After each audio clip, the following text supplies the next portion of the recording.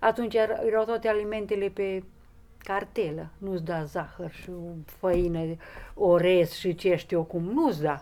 Eu trebuia să macin orez, cumpăram câte o 20 de kilograme de orez, dar de aici și de dincolo și de dincolo. Și îl duceam la moara, dar la moara de mămăligă. Și măcinam și făceam acolo o cocă. Și era un praf, zeamil, dacă... Acum e ceva, mă rog, atunci erau rare. Că m-a întrebat că cine, dar de neamul nostru, n-am mai pomenit așa ceva, boala asta. Și de că până au plecat în armată, la liceu l-am ținut, doamnă, la liceu. La gazdă și cu mămăligă.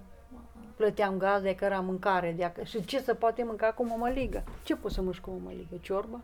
La școală îl trimiteam, cât era aici până pe a 8-a, îi făceam o cocă de mălai. Și era pedepsit în fata mare. Și ei băgau. Că nu puteam ei să-i bag pită și lui mălai. Și striga copiii după el, mămăligosul. Nu aveam plan să-l mai dau nicăieri, că zic, cine mi-l ține mie cu regimul ăsta dacă tu nu poți să mânci un biscuit, ori nimic ce conținea.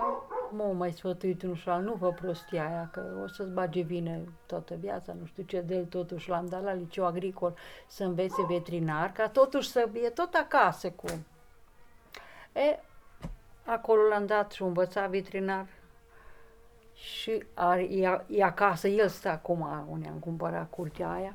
Și are animale și să nu poți la un copil de 6 luni să-l ții tu bine, când începi să-i dai mică, nu poți să-i fierbi un gris, un biscuit, un napolitan, ori nimic să-l ferește.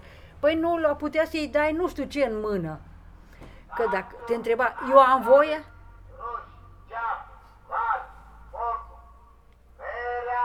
Nu lua, știa. Și pe urmă, dacă au avut copii, ne-am dus la același doctor unde l-am găsit încă la Târgu Mureș și le-au făcut analiza la copii și a fost perfect.